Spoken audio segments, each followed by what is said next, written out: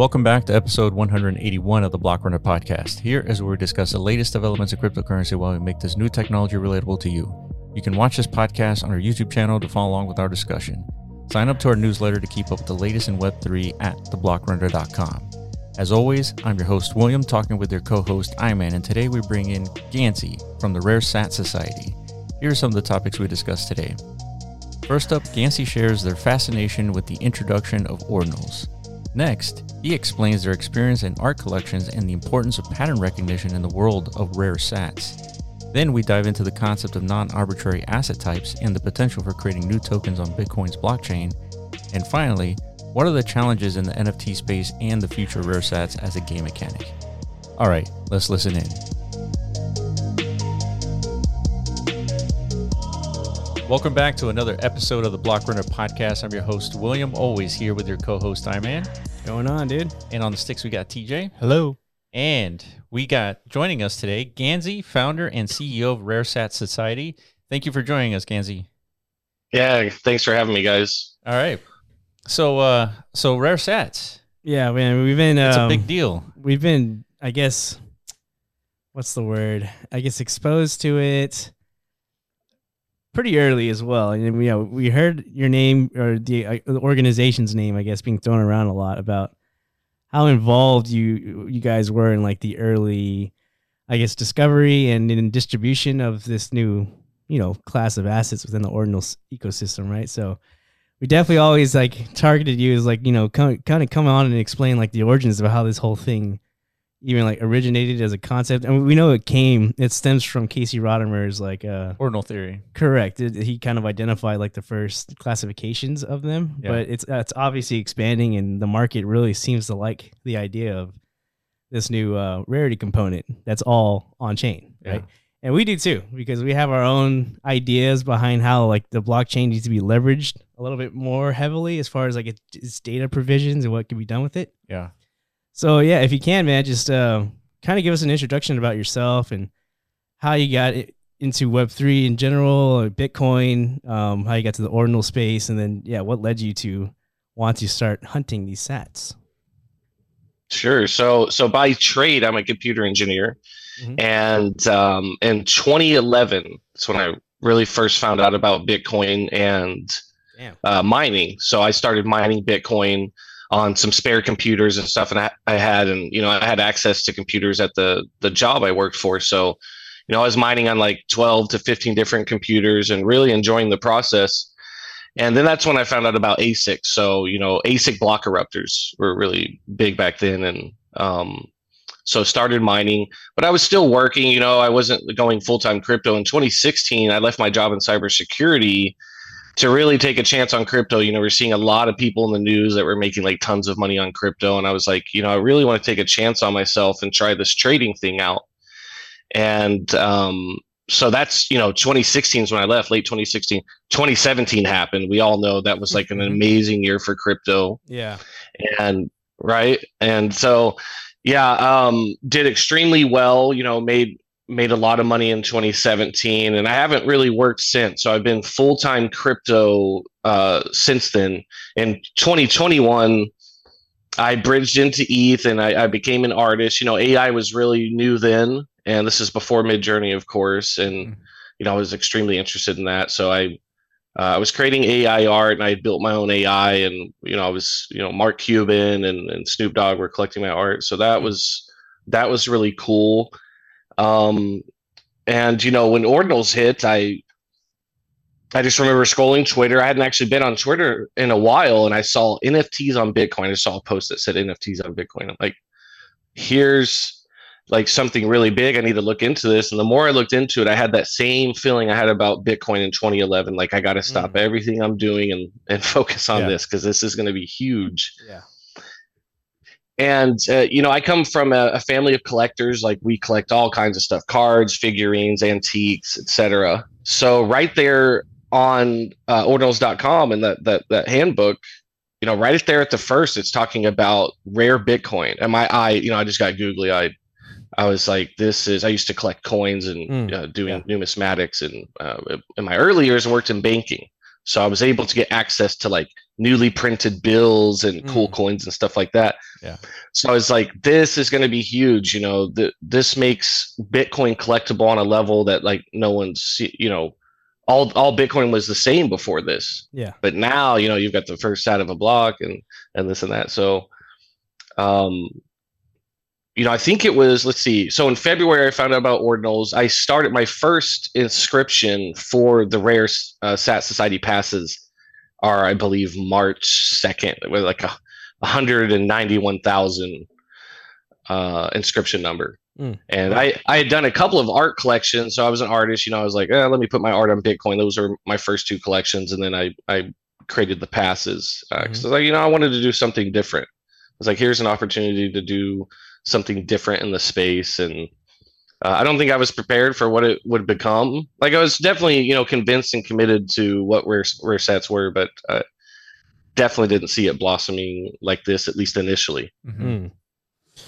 Well, that's interesting because, I mean, there has to be, so I guess your most, I guess, notable or like your highlight achievement, I guess, is like really extracting the most rarest of sats, right? And I saw an article report that you guys did over $1 billion in volume in that process.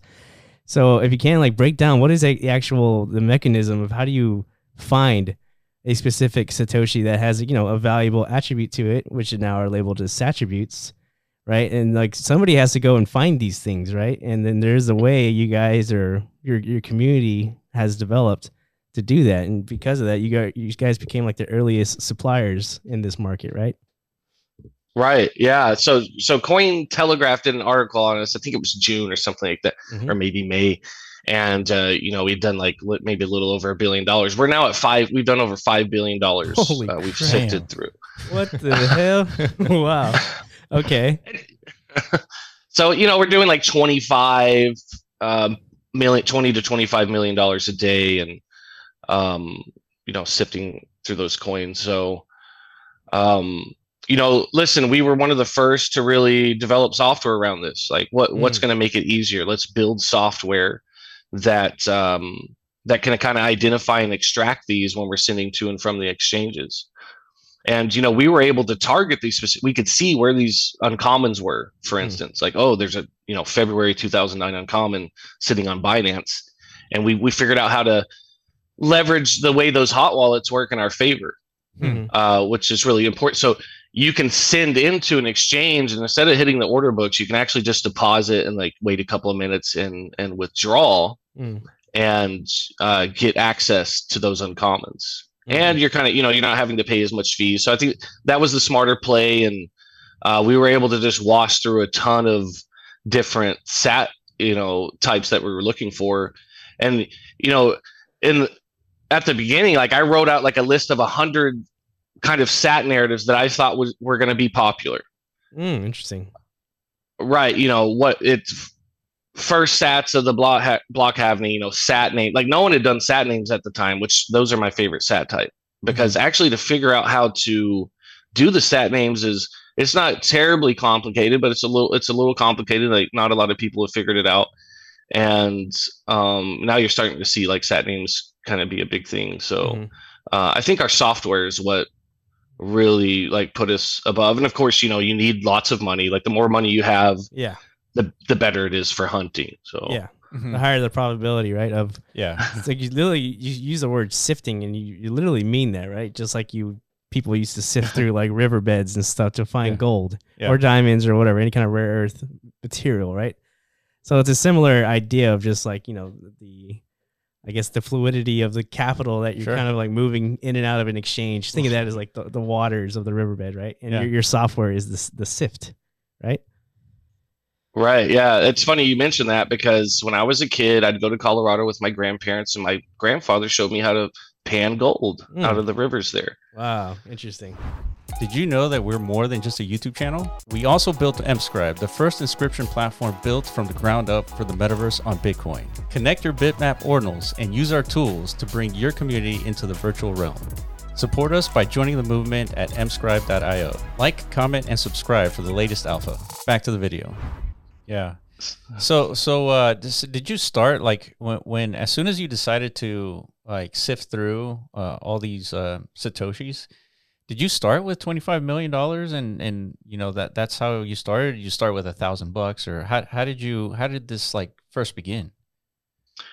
Yeah, so shout out to Nolish because Nolish was really the first group I found. I was like, I had this idea. We had rare sats from Casey Rodamore, and I kind of had an idea of like what RSS was going to be, but still discovering it. And I found, Nolish was really kind of the first sat hunter, but he wasn't doing large. I mean, he was doing large volume, but not like crazy large volume.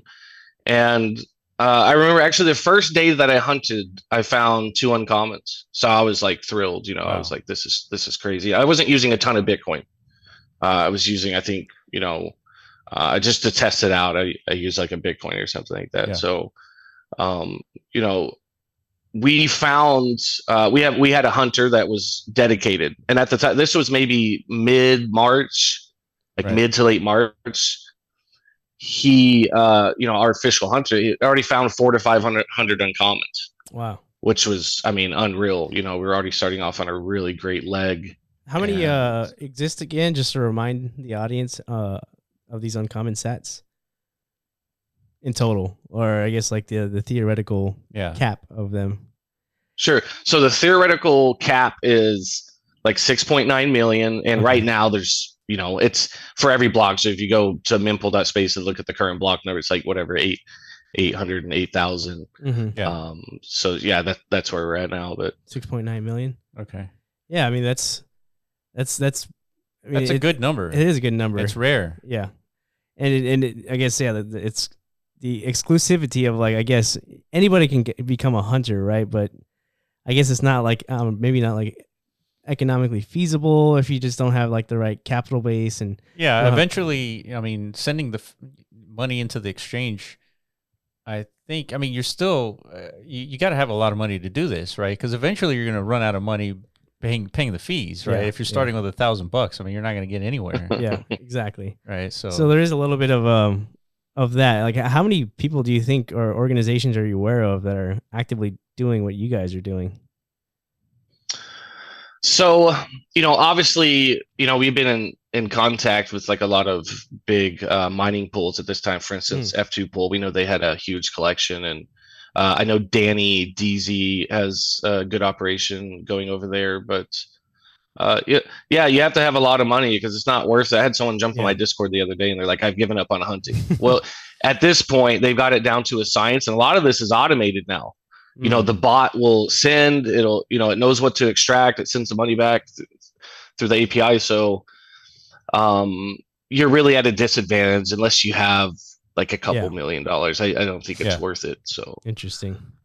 How's like the market value, reacted to these, specifically the uncommons, I guess. I'm imagining when you first discovered like the earliest ones, the circulating supply was very limited. So it's more like it's like a B2B type situation. Like how do you contact like customers or interested parties who want to, I guess, obtain these assets that you're finding? Well, since we were really the biggest operation, like people just knew to come to us. My DMs were getting blown up every day, and as far as market value, these were going for just a 2023 uncommon was going for $1,000 to $1,500, so like 5x what they are now. Yeah, that's insane. I mean, that's a lot of money for Satoshi. So what were the use cases for these sats? Were they essentially just for art inscriptions, or like what were the market like?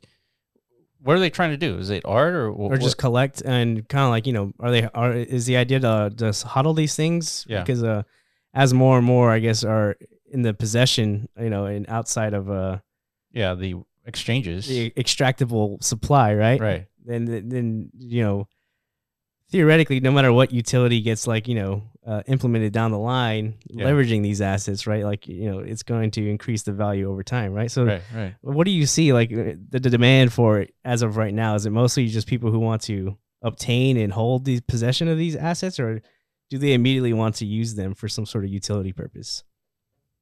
I think over time I saw a healthy balance of both. We supplied a lot of sats in the beginning. So a lot of these projects, these early projects that were on like whatever block 78s and uncommons, a lot of those were from us. And it was people that saw, this is a unique way to market my project, like to put Yeah. them on these interesting sats. Mm-hmm. But we also had big collectors. We had people that wanted to keep them virgin, so to speak. They didn't want to inscribe on them. They just wanted to collect them, and they saw the value. And look, it's a finite supply. And so, yeah, I've seen. I think in the beginning it was mostly people inscribing, but now you have like with these P2P marketplaces coming out, you have people that are just collecting. Do you need to have a specific wallet to identify these sats? Like, make sure you don't spend them in a UTXO. Yeah, I would say, the best implementation for those features that you just mentioned are going to be Magisat and Satting. I think they don't spend your special sats, which is really cool. They'll kind of protect your balance, so you don't have to worry about spending them. But in the early days, it was Sparrow. You had to know what you're doing. You had to know how to like split, like peel these off, and yeah. So yeah, the early days you have to like identify the UTXO and make sure that when you're spending a UTXO, it's not the one with the rare sat. So it must have been like a real pain in the ass to like really maintain like this structure, and then have people like go and look for these rare sats, and then you'd have to tell them like, okay, you're gonna potentially you're buying this for $1,500 using Sparrow. But you have to like know which UTXO it's in and make sure you don't spend it, right? That's pretty much how it went. Yeah, we had people. A couple of months ago, we were hunting on Coinbase and we found a UTXO with 16 uncommons in a row. So we knew this was probably a hunter that accidentally spent his uncommons, and we ended up getting them. And damn. Right. Yeah. We get all kinds of stuff, inscription, people might send an inscription and not meaning to. And when you're hunting, you find this kind of stuff. And, most of the time we send them back. Right. But, so, are you using all the exchanges like Coinbase and Binance? Like, is the uncommon sats like evenly distributed amongst all these like services? No, the sat hunting game, at least for uncommons and like, the actual rares, like uncommons and rares, has become extremely difficult. Look, we were finding 40 to 50 uncommons a day, which you think there's 144 uncommons produced per day. So we were finding a good chunk of those. And now it's like, you're lucky if you find, and that's because the miners are like, they're up to date. They're the ones who are the sifters now. Is that correct? Yeah, so maybe a month ago, Corey posted something showing transactions from, I think it was F2 Pool. All the big exchange or miners are doing it now, but they're literally, as they mine them, they're separating them. So you don't have access to them. So they're the market creators now. So that does that mean that how does one get access to those rare sats then at this point? Is it through like friendship, or is it through like some service? Yeah.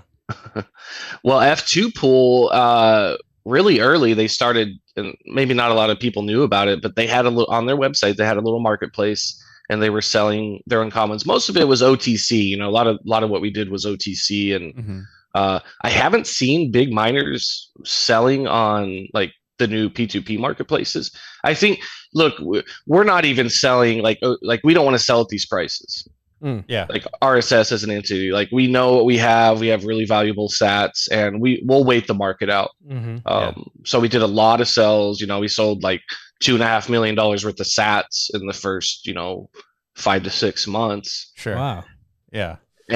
That's really good. That's crazy good.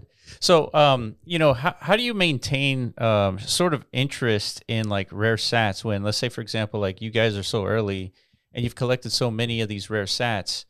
Like, isn't there some sort of, burden to like maintain supply so that there's interest in these rare sats?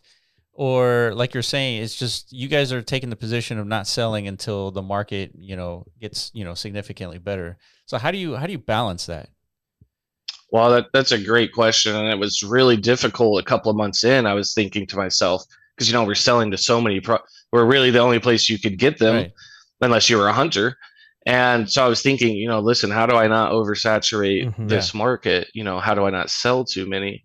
And so I got to the point where I was like, listen, we're not selling these kind of Mm. sats anymore. There's kind of enough out there, and obviously the other hunters came in and distorted that a little bit, which Sure. is out of my control. But I think I was aware of that and tried not to because we really haven't done maybe for the past 2 months trying not to sell a lot of Sure. sats, kind of keep them so. So, if you do decide to sell your sats, like what's the website that I would go to go purchase those sats?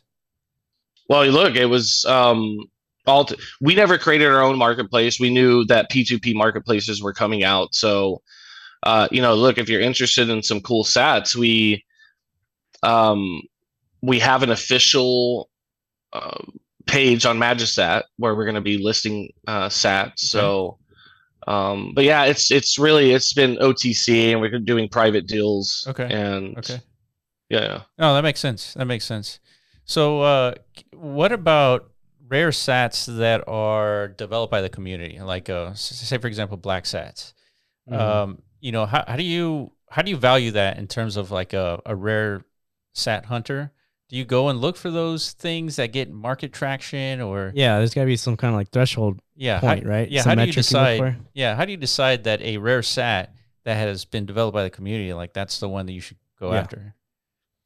Well, not sure if you guys knew this, but Black God from Classified came to me, and he said, "Listen, I think this last sat of the block could be really big." We were the first ones to get them, so me, Ah, me okay, and Black God worked on that together to produce this black sat narrative.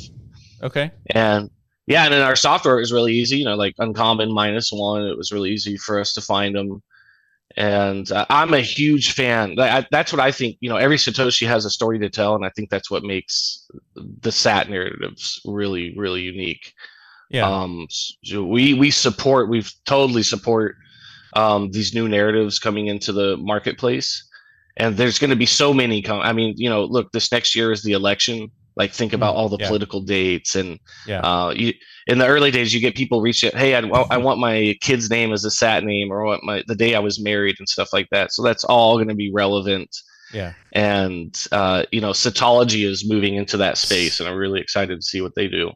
That's the first time I heard that word, You like that and it makes word, sense. don't you? Yeah, Yeah. yeah, I like that.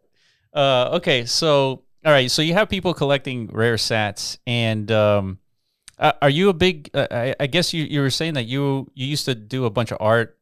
Like, do you think like inscribing art on these like rare sats, like that's going to be like a huge use case for this, or do you think like it's just one of the main value is going to just be like a main collector's item? Yeah, I think we've yet to see like really big artists come over to Bitcoin. But I was literally at Beeple's event this week. And he was Oh, okay, walking cool. straight towards me. I got to meet him. And, I asked him what he thought of ordinals. But I was like, listen, we would love to put your art like an everyday or something on a rare sat. I think that it's when players like that come into the Yeah, space and for they're sure. they're using these rare sats that they will you know see the limelight a little more. But yeah, Yeah, I think good art. Well, see, the problem with the good art is the file size. Like, unless you want to that's pay, I mean, true. even for, let's say you go to a miner and get a 4 megabyte uh, file, it's extremely expensive. Half a Bitcoin for the fee. Yeah, So 400 kilobytes is really your yeah, like sweet spot there. So yeah, I don't know. But your way around that is recursion, but it's a little more technical. So I don't know. It's interesting to see how that plays out. yeah. That's a good I think point. So right. basically, with recursion, let's say if you have a file size too big, you break your picture up into 4 pieces, and you put the recursive inscription on the rare sat. Like Right. that would satisfy like the implementation, right? The rare sat like and art being combined, right? Yeah, that's what Billy Resty did. I think he was maybe one of the first people to do that. with meta blocks. I can't remember how many Okay. pieces it was, like Okay. 400, and then he assimilated them all into one image, and it's a fairly large image. So Yeah, 400 pieces into a recursive inscription. That's crazy. Yeah. What was people's reaction, by the way, to when you? I'm sure you had to kind of Yeah. break down to him not just the rare stats thing, but ordinals. Like, did he show any interest in that, or is he like, nah, man, I'm sticking to ETH?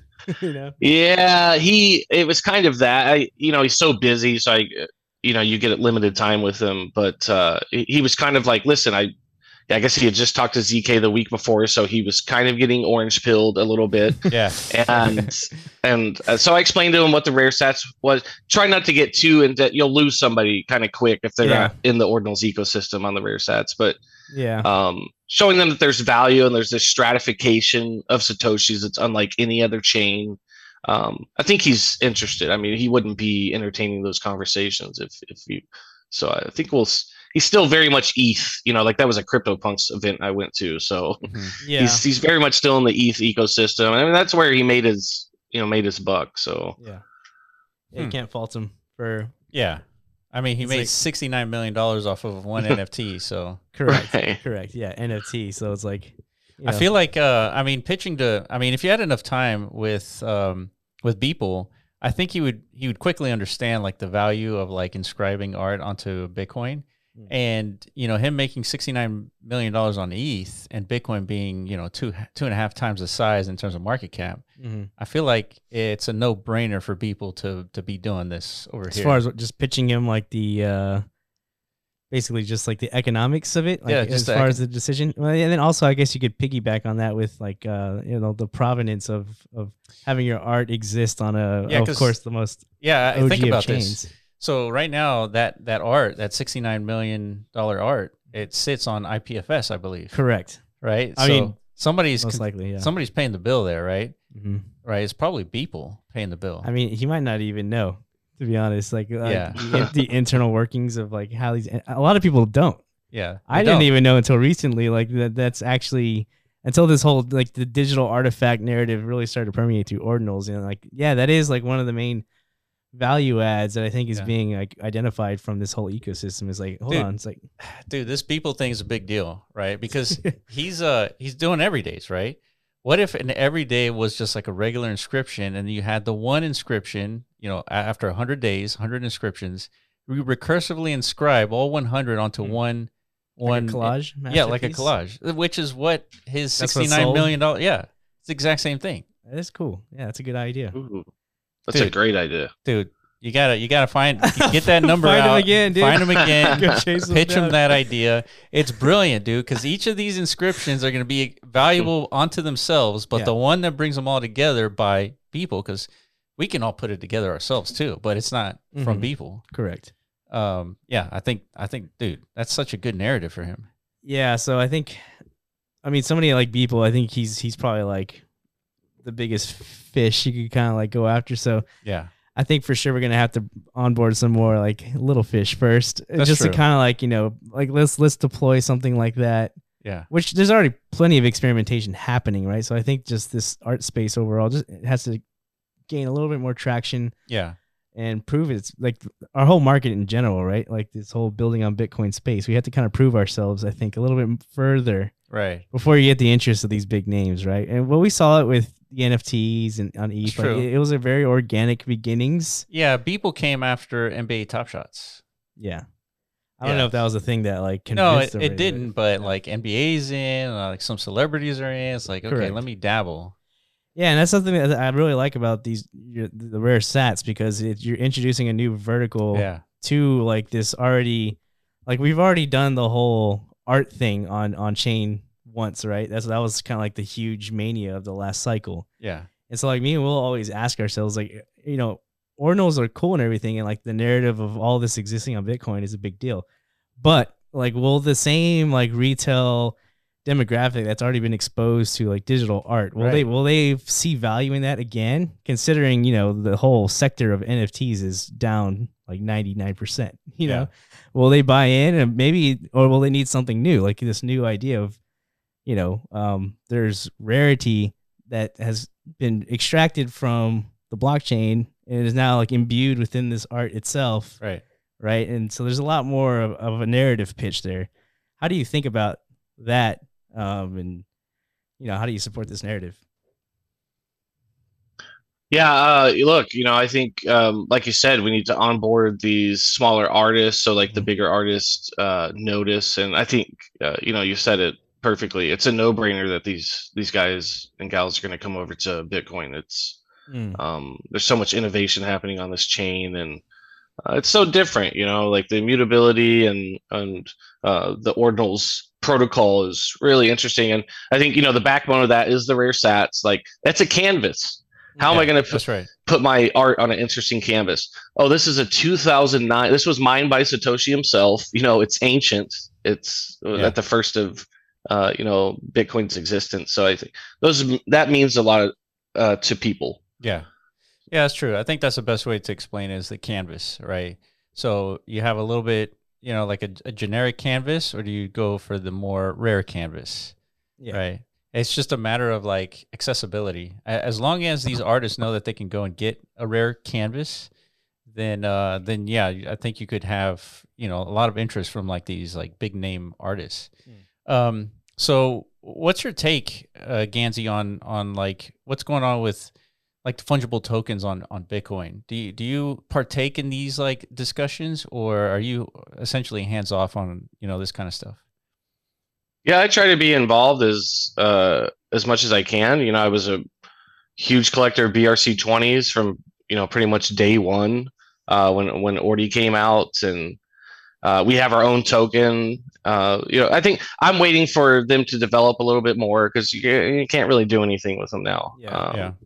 And then of course the runes debate, and I mean there's a ton of there's ORC and BRC and ARC, so just kind of waiting for the some a little more clarity on that. But definitely a huge collector of BRC20 and waiting it out. So yeah, clarity is a big thing. I mean, we were talking to the founders of Ordinals Wallet earlier today, and clarity is like the single most like biggest takeaway from that conversation is.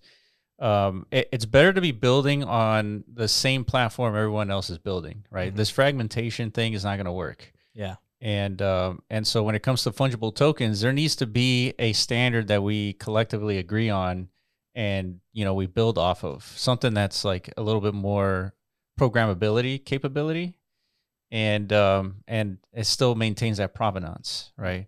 So yeah, what's your take on like, the whole rare sats thing is built on the ordinal theory. Runes is something completely different. Like, do you have any like input on that? Is it actually more useful, or what's your overall kind of like perception of runes? Yeah, I'm kind of like you. I'm like, decide on something and let's build from there. Of course, I have a ton of BRC20, so it'd be kind of kind of crappy if that wasn't the implementation people went with. But I mean, that's the gamble you take when you're in such a burgeoning space like this. It's so hopefully they figure it out. Like I'm kind of on the sidelines with runes. I haven't. I deployed a couple of tokens on OW just in case. But until they come out with something official, I don't want to deploy tokens or collect tokens on runes yet until there's more clarity. So you've seen experimentation, I guess, of some of these rare sats being leveraged, or it's I've heard them being like part of the conversation of maybe like a fungible token ecosystem can emerge from some of these rare Satoshis. I think there's even a platform called Saturn that is focused on creating like a whole order book, right? Marketplace for this stuff. So, what do you think about that? Like, is there promise in that, or is it the same thing? We just add it to the category of nobody really knows as far as like what's going to be picked up as a standard for fungibility, right? So, no, I think this one's really interesting. What Saturn's doing is awesome, and was able to talk to their founder and really love what they're doing. It's a different concept, but imagine you had a meme token like pizza sats. That's a meme token. Yeah. I think so, because there's a bunch of them, right? Yeah, there's so 10,000 Bitcoin times 100 million sats. There's a huge ton number. of them. Yeah. But it's kind of deflationary in a sense. I think you've only got a finite amount. There's never going to be more pizza sats. Mm-hmm. And I think that's really interesting. Those are two things that I find really interesting for rare sats is kind of like a token economy based on the sats themselves. Yeah. And maybe even using sats for special privileges or something in a collection. Maybe you have an uncommon or something like that, and it gives you access to certain rarity index. So you go to mint something, and you provide the uncommon, and it gives you access to a certain rarity. So I think there's a lot of cool things being done, and I think we've yet to see like where this is going. People just keep building on it. Yeah, I totally agree. I think you could definitely leverage something like I guess using pizza token for now is like a good and like onboarding mechanism for any like specific, I don't know, community efforts. Just like that's how the most tokens are leveraged nowadays. You mentioned like the Sats token. Correct. Yeah, but the reason why I think we like this a little bit more is because we like to we speak about something that we've kind of like conceptualized called digital matter theory on our podcast. It's like the idea of recognizing that patterns exist in Bitcoin's blockchain. Yep. And then using that to create like derivative value products. So in this case, the rare sats, a token supply, it's non-arbitrary. Yeah. Right. Like you said, there's 10,000 that exist, and whatever token supply that could be derived from that down the line, a new fungible standard, whatever that gets created around that, then that's it. They can't be changed. It wasn't set really by like some founder, some human, some project company. Correct. So those same principles, I guess, can be applied in a bunch of different like domains, I guess. And another example of that is what happened with Bitmap, right? Mm-hmm. It's another example of I guess like some new digital value creation mechanism, which is like serving as like a foundation to a metaverse layer on Bitcoin. It's non-arbitrarily derived. It's completely dependent on the transactions that exist in the block, right? So this type of activity is what we like to see, like emerging. That's native to ordinals. We haven't really seen it anywhere else. Yeah, Gansy, have you heard of that DMT, digital matter theory? Okay, so I've been seeing DMT around Twitter, but just the acronym, not what it meant. So no, this is the first I'm hearing about it, but it sounds really cool. Yeah, ultimately, it's just a name that describes what humans have been doing for hundreds of thousands of years. It's just recognizing patterns, and just like Casey Rodimer recognized a pattern of like the sequence of Bitcoin and the sequence of Satoshis entering into the economy. The same thing happened with Satoshi, and it's just a pattern recognition. Like Iman was saying, Bitmap is just leveraging what's happening on Bitcoin and giving it a metaverse layer to it. And I feel like rare Satoshis is the same thing. It's like recognizing the pattern, the entrance of Bitcoin into the ecosystem, and then recognizing its position, and then therefore it's rare because of its position. Mm-hmm. So what we're thinking is if you can discover patterns on Bitcoin's blockchain, let's say the hash, right? Let's say you find a pattern in the hash that starts with quadruple A's, right? That's your pattern. That occurs, so many times on Bitcoin's blockchain. Mm. And what's cool about this is that this pattern can be inscribed as a fungible token. And let's assume it comes up 2 million times, right? This quadruple A pattern. What's interesting about this is that it's non-arbitrary and it's inflationary based on the data on Bitcoin's blockchain. Mm. So in the next 10 minutes, a quadruple A transaction hash could occur, and therefore a new token is entered into the economy. Mm. And so now what we're doing here is like BRC20s, tap tokens, runes, none of them account for an inflationary component. Hmm. And so what we're doing is we're sort of coming up with a way, like a standard where at some point these tokens do recognize inflationary supply and people inscribe these patterns on Bitcoin's blockchain. And then artists like people or anyone, they can leverage these patterns and say, hey, I want to build a project based on this non-arbitrary pattern. There's 1 million of them. I could do like a fungible token, or I can do a PFP project generative art that pumps out 1 million different art pieces per this pattern. And then you can have like this whole new asset type that is non-arbitrary, because up until this point, everything that's been developed has been essentially arbitrary. So that's kind of like the angle that we're kind of thinking about with like all this digital matter theory stuff. Does that make sense? I love that. Look, a lot of us in this space are huge nerds, and we're, math geeks and stuff like that. We love numbers. Yeah. And I think that's what surprised me. I was never prepared for palindromes. So the sat type palindromes, we used to send, hundreds or thousands of them back. We'd only keep the good ones, like the 2-digit or the 3-digit, the ones that look real clean. Yeah. And then, dude, these are like people love palindromes. They're like one of the biggest sat types. People come to me, look, I need 1,000. I was like, we're kind of like sold out for now. We got to go back and scoop some up. So it's, pattern recognition is really native to a lot of us crypto guys, because trading, that's pattern recognition right there. That's true. Like, and making it through these different cycles. And so I really, I would love to continue that conversation, maybe like off camera with you guys sometime, because sure.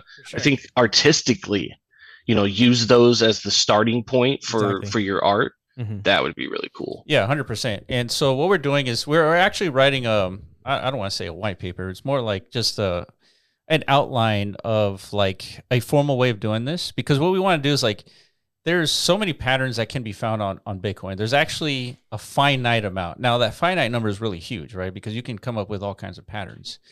But the idea is that once a pattern is inscribed, all kinds of projects can leverage that pattern for their own project, right? It could be an art thing, it could be a bitmap thing, it could be anything, right?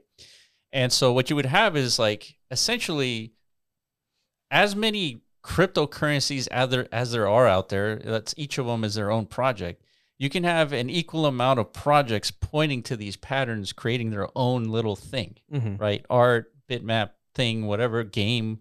Yeah. And so the difference is that outside of this whole concept, every single cryptocurrency has been built based off these arbitrary points, right? Come up from humans, right? Human brains. Yeah. But now we have projects in like the future, right? Once this is implemented. Well, now we have projects making the same thing, but based on non-arbitrary patterns, that you can find on Bitcoin. Mm-hmm. And so even though there's going to be, tons of patterns, there will be even more projects leveraging those patterns because of the narrative. It's like, this is my PFP project, but it's non-arbitrary. It's based off this pattern. Yeah.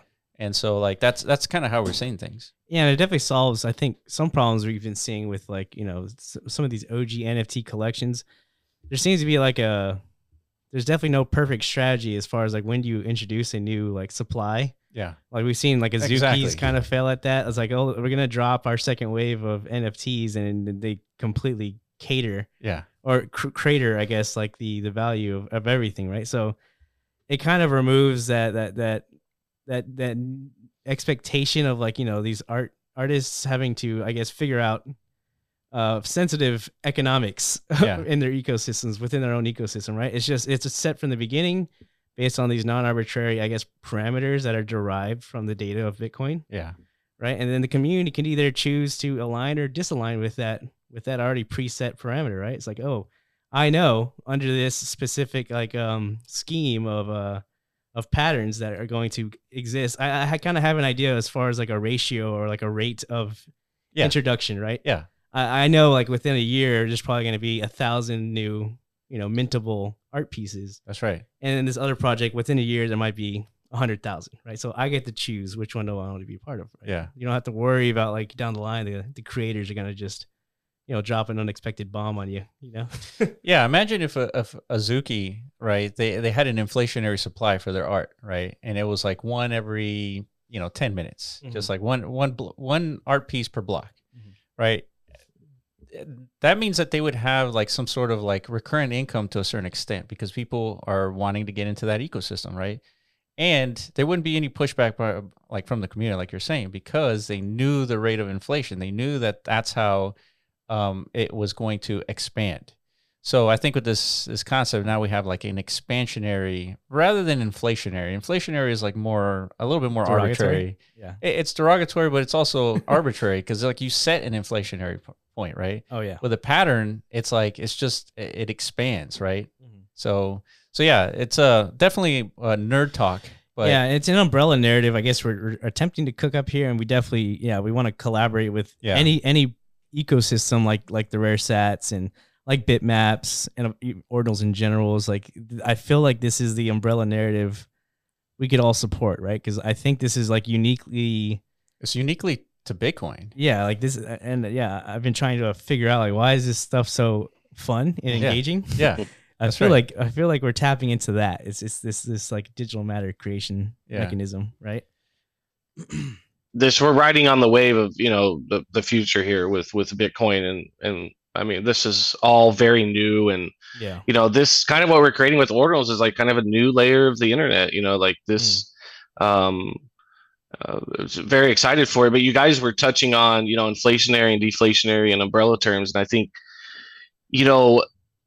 we over the past 6 months we wanted to educate people on what these rare sats are and stuff. So I just want to distinguish for the audience what's that different, like they kind of get put into one umbrella term, like all the sats, which not all of them are rare. So the true rare sats are just it's right there in the handbook, the uncommon, rare, epic, and legendary and mythic, which of course we'll never see the mythic. Yep. Because it's unspendable in the Genesis block, and a legendary will not be produced until another 10 years. So right now we've only got 3 rare types, uncommon, rare, and epic. So block 78s are those rare. There's 5 billion of them. Whatever X amount are in circulations. Those aren't rare, but they're still very cool. Block 9, same story. So I think they get grouped into the umbrella term, but I think just to kind of delineate that. The rares are really inflationary up to a certain point, right? Until the end of mining, because they're every 10 minutes you've got a new uncommon coming in. But it's it's a true finite supply, and those older ones are deflationary because as more get inscribed, like that supply dwindles. So who holds all the epics? From the last I checked, and maybe this changed, or if my memory serves me right, I think there's 2 in Bitfinex. Okay. So because it's 3 of them. So it's just hanging out in there, right? It's like nobody owns it. I mean, it's in their pool. In other words, it's buried in a cold wallet, from what I remember. Okay. It was unattainable. Okay. So there's 2 there, and you said the other one was where? I don't know where the third one is. It could. I do not remember. I remember 2 of them were in an exchange cold wallet. Yeah, I guess once you let's say you were able to get your hands on one of these, I guess you just hold on to this one, right? Like there's no, I don't know if there's a market value for something like this. What do you think? Oh my God, yeah, an epic would be just it'd be epic. It'd be epic, yeah. So the rares, in private sales have sold, upwards of 6 figures. So oh wow, just depending on their date. So I mean, the epic is whatever X amount. So there's about 400 rares, and there's 3 epics. So you start like mathematically doing. I mean, whatever. I don't want to speculate, but whatever. That's like $1 million coin, or not financial advice, but sure. Yeah. So. Yeah, if we see an epic come to light, especially like if someone were to inscribe it, that would be absolutely nuts. Just whoever does that, please put really, really badass art on it. Yeah, right. Okay, so all right, we've been talking about DMT and like pattern recognition. That's what rare sats is. We got like hooked into this whole metaverse thing a long time ago. We got introduced into bitmaps very early on. When we talked about bitmaps, it was like there's only 300 inscriptions. And then as soon as we talked about it, it kind of blew up. In 17 days, it minted out. Is there any angle that like the, I guess, bitmap community can leverage like with rare sats that you can kind of think of? Does it make sense to like inscribe parcels with rare sats? Like what's like, what's something cool to you in relation to bitmap and rare sats? So I, was a huge fan of bitmaps when they first came out, and I think putting the bitmaps on rare sats is awesome. There's not that many. Like if you go filter on, and I bought some. I've got some like the block nines. I think there's only like one or two. Maybe there's more now. Uncommon bitmaps.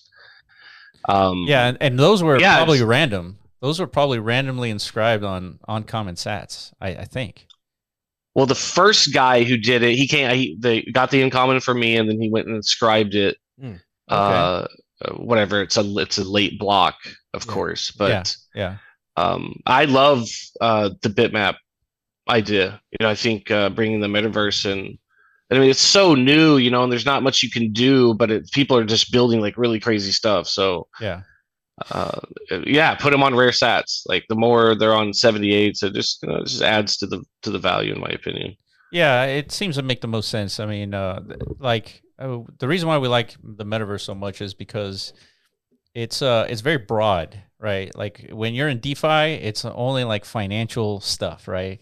But and the same goes like with any like vertical in cryptocurrency. But metaverse, it's like it can be everything, DeFi, art, like all kinds of stuff. Yeah. And so there's like a ton of upside, like from the context of like bitmap, and it introduces a new kind of ideas that everyone starts at the same point, right? And it's completely decentralized. Nobody owns it. So yeah, I can see the rare sets too also being incorporated. Once we start to actually see like more, I guess, Web3 game development happening in this Bitcoin space right now, it's very challenging, right? Yeah. We just talked to Ben Charbit from Life Beyond. That's right. That's one of Animoca's like flagship titles, IPs that they've ported over to Bitcoin, and they made the statement of, they want to create the first metaverse ecosystem token on That's Bitcoin, right?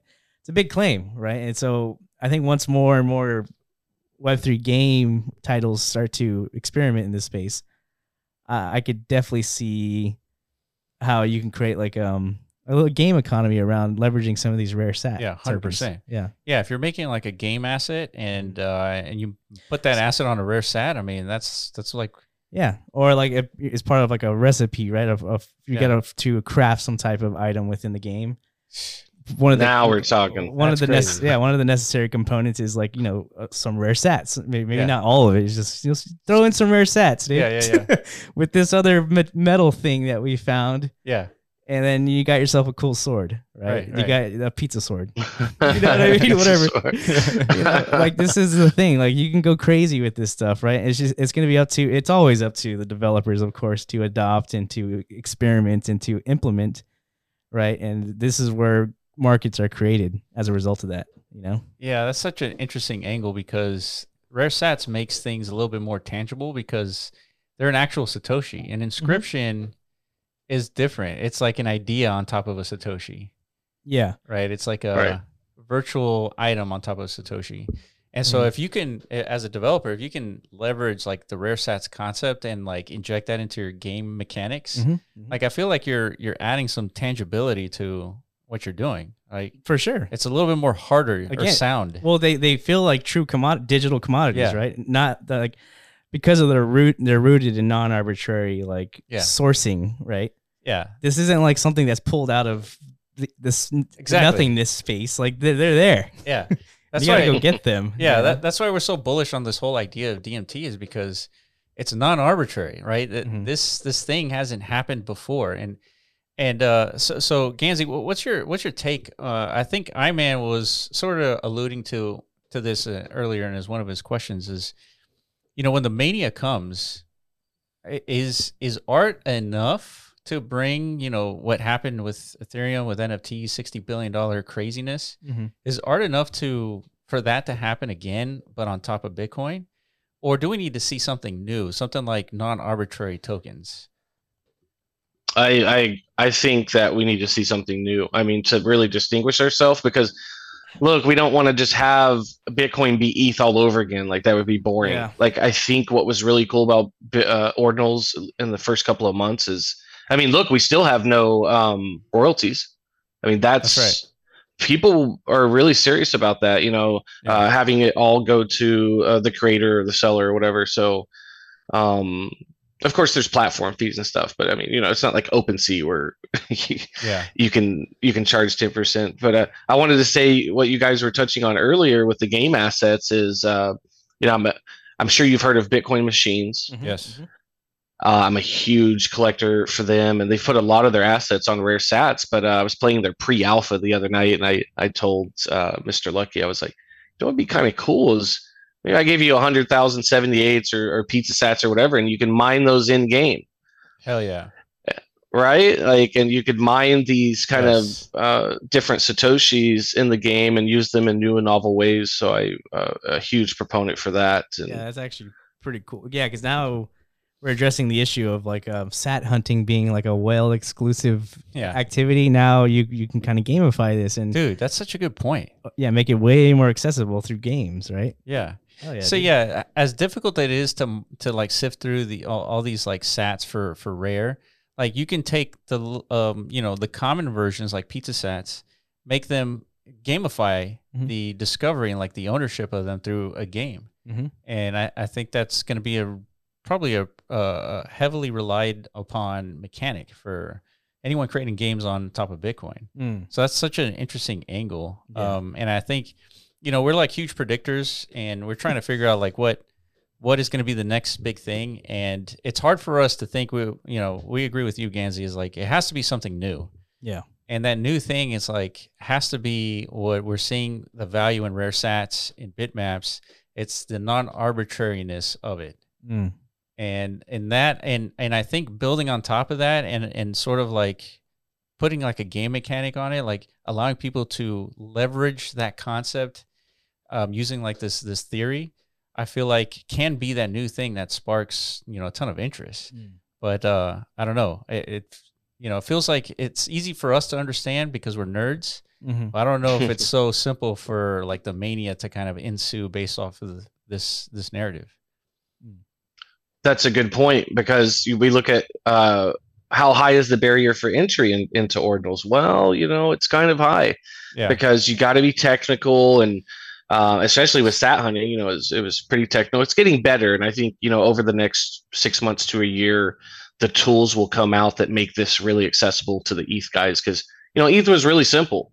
And then you come over to Bitcoin and there's UTXOs and like all these kind of, scary terms. And so maybe it deters people, but I totally agree. I think, lower that barrier for entry and we'll start seeing the liquidity and the people come in. Yeah, absolutely.